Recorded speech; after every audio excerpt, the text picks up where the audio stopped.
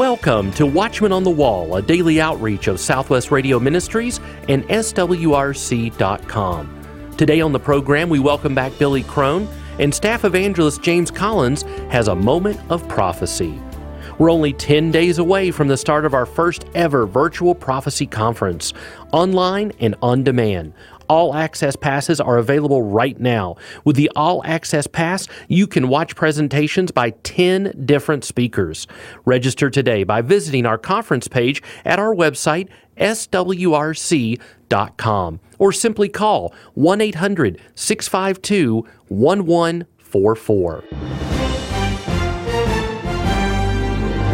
Billy Crone is here now, continuing to unravel the modern-day genetic manipulation and transhumanism that is happening right in front of us. We are hosting a summer virtual prophecy conference beginning on July 30th. This conference will feature some of today's best Bible teachers, such as Bill Federer, Todd Friel, Michael Samuel Smith, Rabbi Kurt Schneider, Kenneth Hill, Larry Spargimino, and me, James Collins. Also speaking at the Summer Virtual Prophecy Conference is my guest on today's program, Pastor Billy Crone. He is the senior pastor of Sunrise Bible Church in Las Vegas, Nevada, and the founder of Get a Life Ministries. Billy is here with me again to talk about his latest DVD called The End of Humanity, Genetic Manipulation and Transhumanism. Welcome, Pastor Billy. Thanks so much for being here again. Thank you, Pastor James. It's always great to be on. Well, at our virtual conference, you are scheduled to speak on the topics, Are You Ready for the Rapture? And Satanism and the Rise of Devil Worship.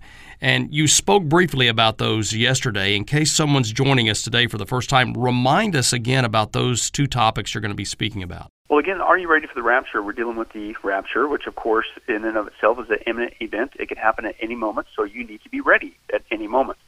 And so basically we bring it down into the two categories of people on the planet, saved and unsaved. And if you're saved, then you need to be ready for the rapture. And you say, well, I'm saved, I'm ready. Well, really? Think about this.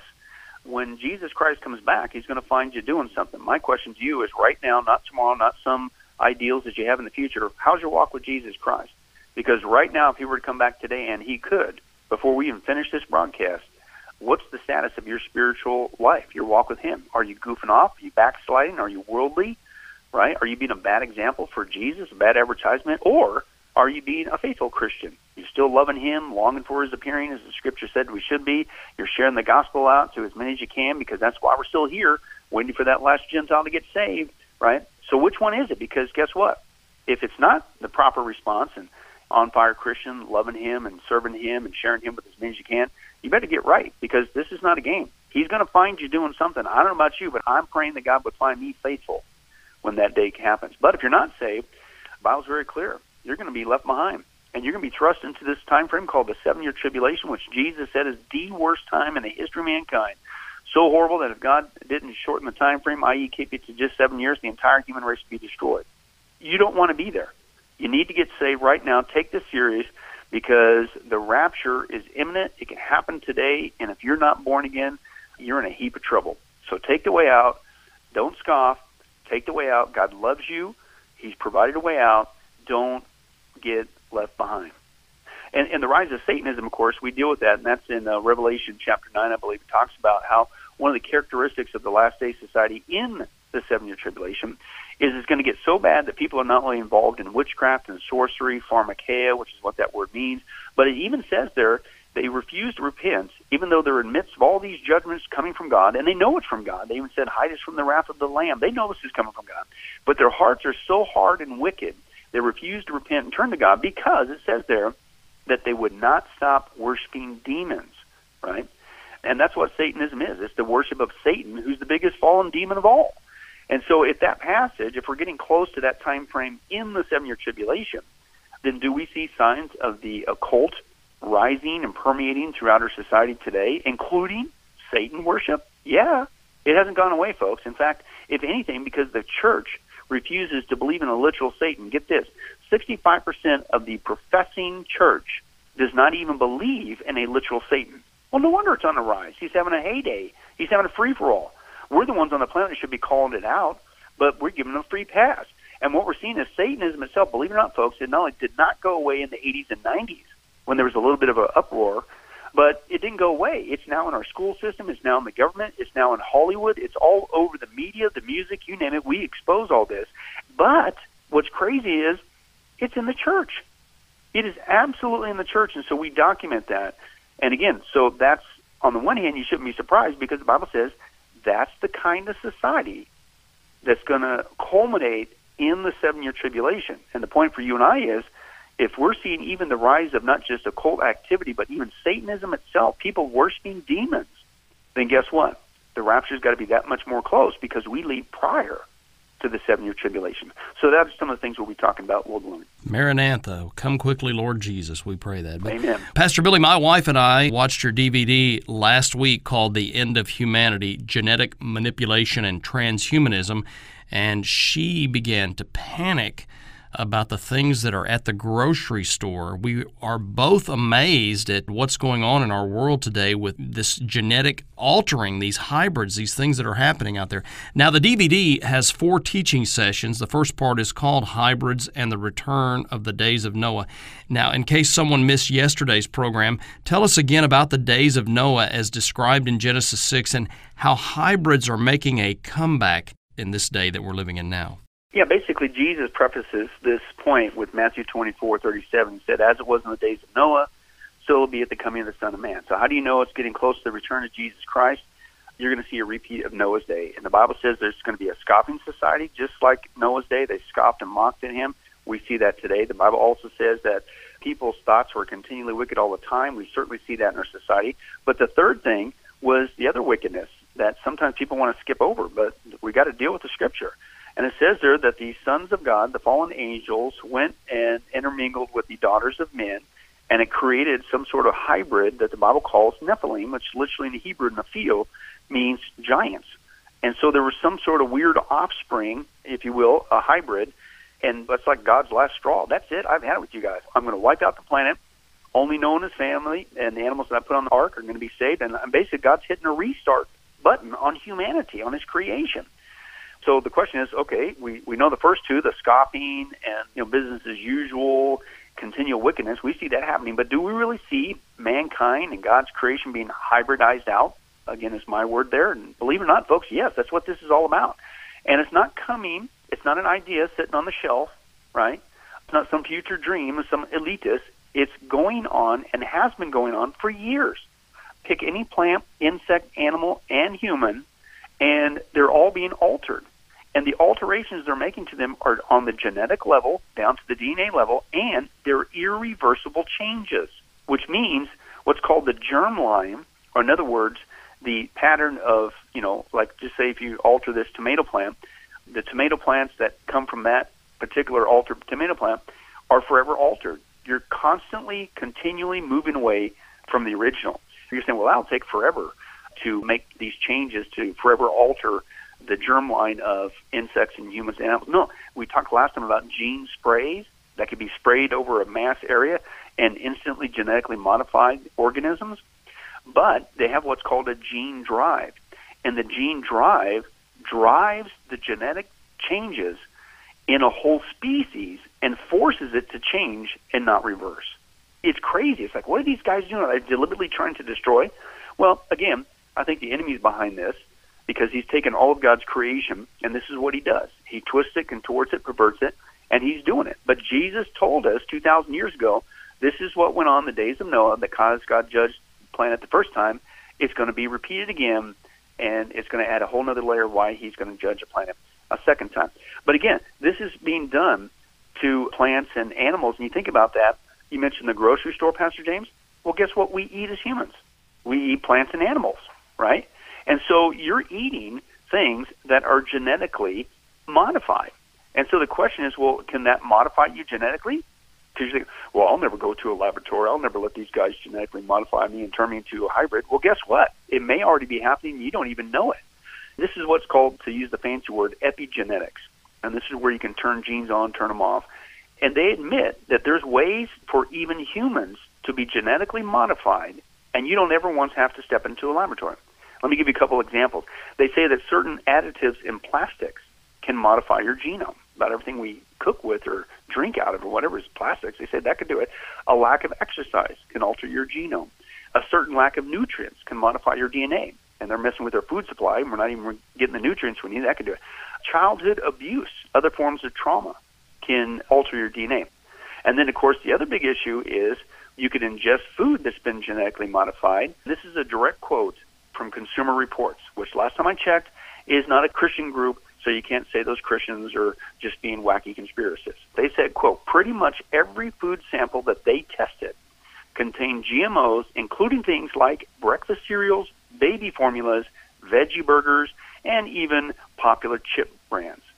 Veggie burgers, what's the latest thing that they want to push on everybody? Kids, adults, you whatever. You got to have it. You know, it tastes like meat, but why are you pushing veggie burgers when you admitted that that's a GMO thing and there's a risk of me getting genetically modified? Folks, I'm telling you, it's crazy. So that is a concern, and we should be concerned about it. But again, that's just if you don't ever go into the laboratory. Well, they're pitching these genetic modifications in humans on purpose that it's a good thing. They want you to go in the laboratory. In fact, they're brainwashing you and our society into thinking, yeah, hey, who cares if I'm sucking down genetically modified foods or getting a jab that's going to genetically modify? I want you to purposely take me to the lab and modify me. And they've been doing that with multiple parent babies. They've been doing that with editing babies. As sick as that is, folks, kids are the most vulnerable, right? They don't have an opportunity to say no, or I'm going to take you to court or resist. They're just a baby. But they're using CRISPR. They're genetically modifying babies as you listen to this broadcast. And now they're pitching it to us as this. Well, hey, we can genetically modify your baby. We can make sure it has blue eyes instead of brown eyes. We can make sure it's blonde hair. We can increase the intelligence of your baby. And you're going like, wait a second. That sounds just like what Hitler was doing with the Jewish people. You're right. That's exactly what it is, folks. That's why it's not eugenics anymore. They call themselves newgenics. But that's all it is. They changed the term. And then they're already, not coming, it's already being done, they're genetically modifying humans as well. Humans are being CRISPR'd, and they're saying, well, see, if we genetically modify your DNA, what we'll do is we'll go in with CRISPR, and we will take out that strand of DNA that's going to give you cancer. And then we'll splice it back together, and everything's great. Well, it sounds great, but listen to this, folks. Maybe, and they're not even sure about that if they take out that strand, that possibly you could end up down the road with cancer.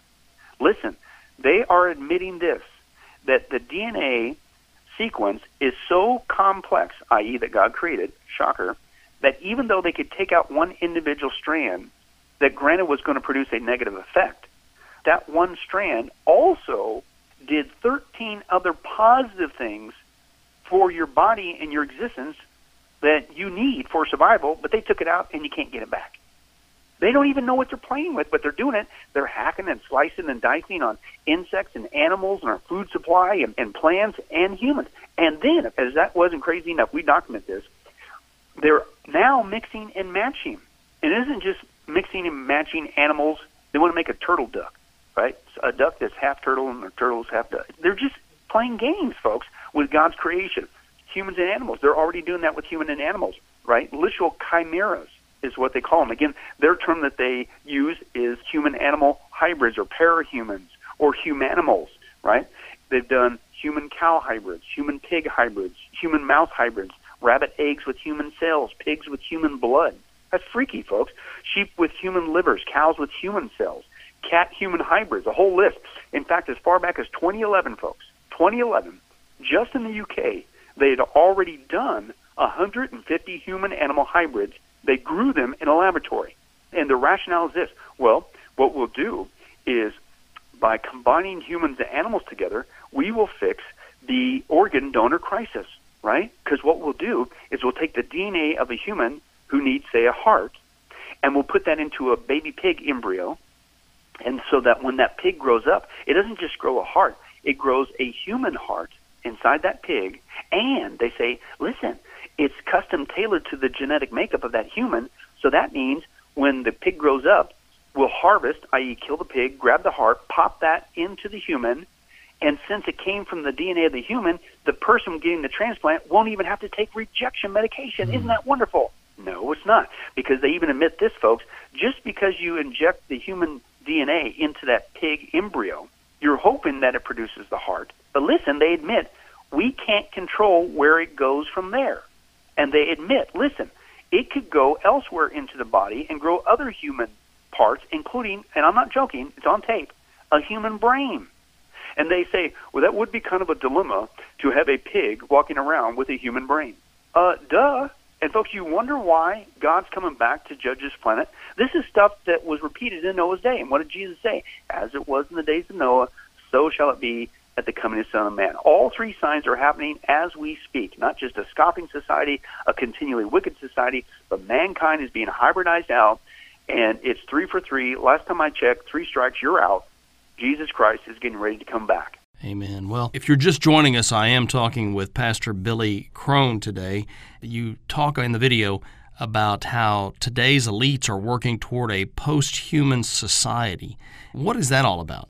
Well, it's basically called the transhumanist movement, and they're everywhere. These are current people like Elon Musk, Ray Kurzweil from Google, basically all the billionaire elites on the planet. You got politicians. You even have religious movements like the Mormon community.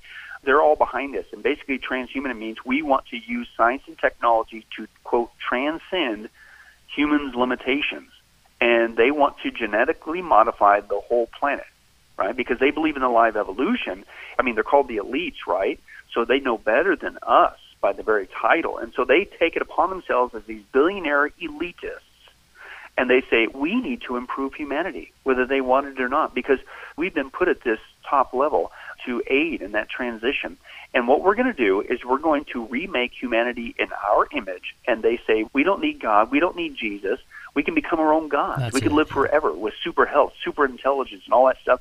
And folks, it's a real movement. It's really going on. It's spreading across the world just in time to have the backing, the science, the bucks, they got more money than they know what to do with, and the political clout globally to pull it off. It goes back to the lie that the serpent told Eve. They believe they can be their own God. Amazing. Pastor Billy, would you please just take a moment and tell our listeners how they can receive Jesus Christ? The Bible says that God is holy, we are not. The wages of our sin for unholiness is death. We deserve to die and be separated from God forever in a place called hell. But God loves his creation, and that's why he sent his one and only Son, Jesus Christ. He died on the cross for you and for me. And the Bible says that Jesus was taking the death penalty in our place. He was being punished for our crimes. And since he did the work, it's something that we receive by faith. It's a gift. That's why it's called the gift of eternal life. You don't earn it. There's no amount of good that you can do because you can't undo what's been done. You can't scrub the sin away. But Jesus' sacrifice can. And the Bible says that if you confess Jesus as Lord, believe in your heart that God raised from the grave, you will be saved. Call upon his name. Ask Jesus to forgive your sins. He loves you. He's willing to forgive you. Okay? And guess what? That means you will not only not go to hell for all eternity, but you will not go to hell on earth, i.e. the 7-year tribulation. Just like God provided a way out in the days of Noah, he's provided a way out today through Jesus Christ. First time it was a wooden ark. This time it's a wooden cross. There's only one way out. But please take the way out today through Jesus Christ.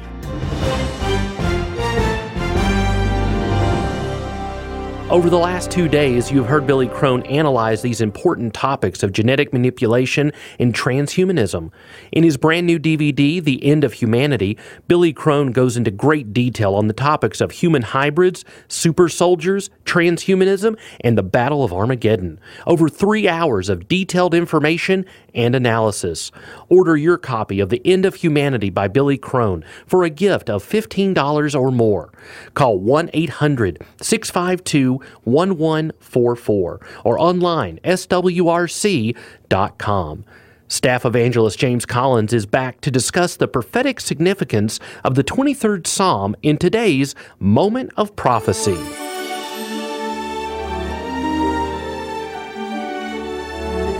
The 23rd Psalm is one of the most familiar, famous, and loved passages in the entire Bible. There is no greater picture of the relationship that God has with his people than the picture in the 23rd Psalm, the picture of the shepherd and his sheep. Psalm 23 has comforted many heavy hearts, dried many tears, bandaged many wounds, given courage to the living, and comforted the dying. It's the most famous of all the Psalms. Even non-believers are familiar with David's masterpiece. However, most people are unaware of the prophetic significance of the 23rd Psalm. Psalm 23 is set in the middle of three messianic psalms that prophesy the coming work of the Lord Jesus Christ. Psalm 22 presents the Messiah as the Savior. Psalm 23 presents the Messiah as the Shepherd. Psalm 24 presents the Messiah as sovereign.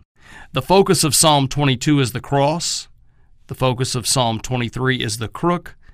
And the focus of Psalm 24 is the crown. Let's talk for a moment about the cross.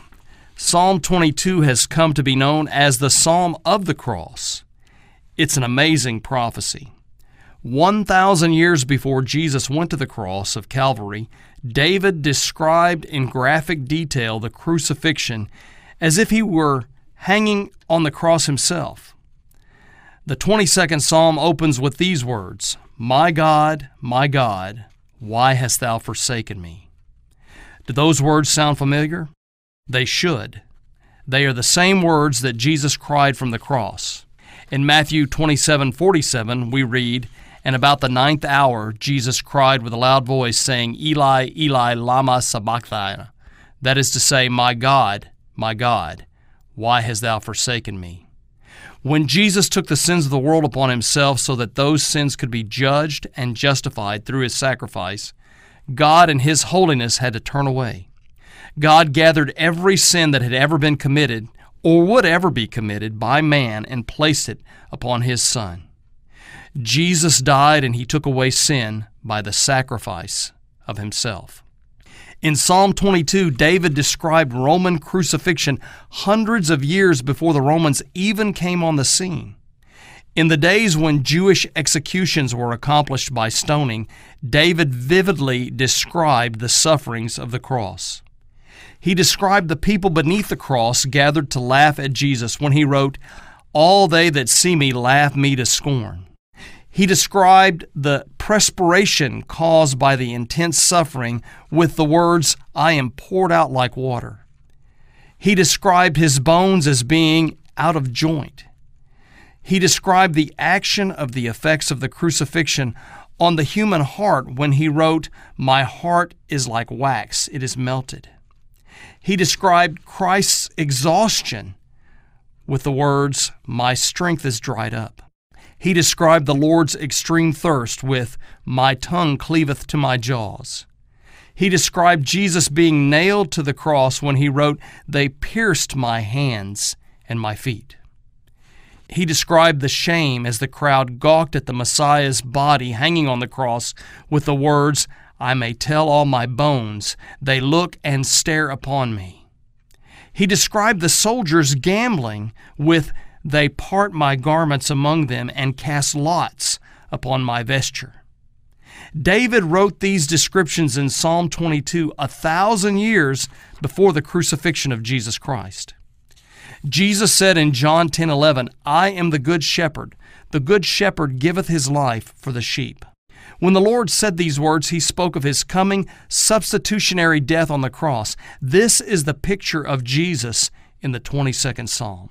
He is the good shepherd who gave his life for his sheep. Now let's talk about the crook. Psalm 23 is the shepherd's psalm. It is a beautiful picture of the shepherd who cares for his flock, leads us through the meadow, feeds us in green pastures, and quenches our thirst beside still waters. Even when we walk through the valley of the shadow of death, we need not fear, because our shepherd is there. The writer of Hebrews described the shepherd of Psalm 23 when he wrote, "Now the God of peace that brought again from the dead our Lord Jesus, that great shepherd of the sheep, through the blood of the everlasting covenant." The good shepherd of John 10 is now called the great shepherd. Notice also that the writer of Hebrews referenced the resurrection of Jesus Christ. That is the picture of Jesus in the 23rd Psalm. He is the great shepherd raised from the dead through the blood of the everlasting covenant, who tenderly cares for his sheep. Psalm 24 speaks of the crown. Psalm 24 is also known as the Psalm of the King of Glory, and it describes the coronation of the Messiah. The final verses of the psalm describe the triumphant return of the Lord Jesus Christ. In Psalm 24:9, The Bible says, "Lift up your heads, O ye gates, even lift them up, ye everlasting doors, and the King of glory shall come in." Who is this King of glory? The Lord of hosts. He is the King of glory. The 24th Psalm foreshadows the establishment of the millennial reign of Jesus Christ, when the Lord will return and enter Jerusalem as the King of glory. It's a prophetic psalm that will ultimately be fulfilled when Jesus returns to earth in power and in great glory.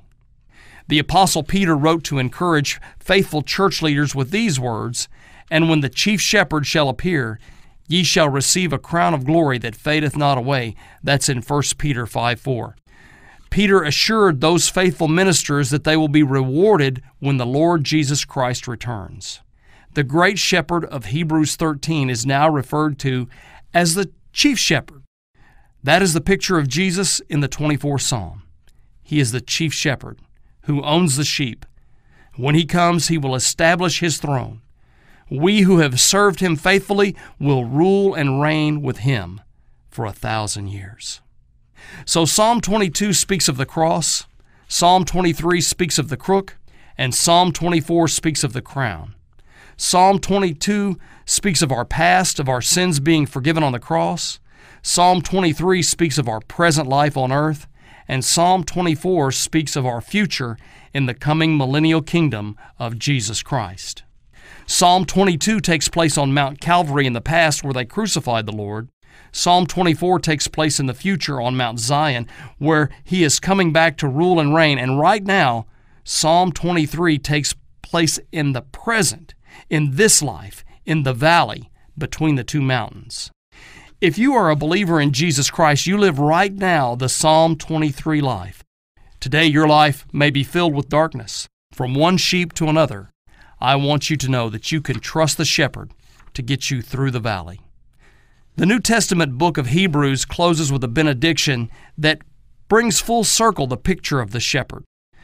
In Hebrews 13, verse 20, we read, "Now the God of peace that brought again from the dead our Lord Jesus, that great shepherd of the sheep, through the blood of the everlasting covenant, make you perfect in every good work to do His will, working in you that which is well-pleasing in His sight, through Jesus Christ, to whom be the glory forever and ever.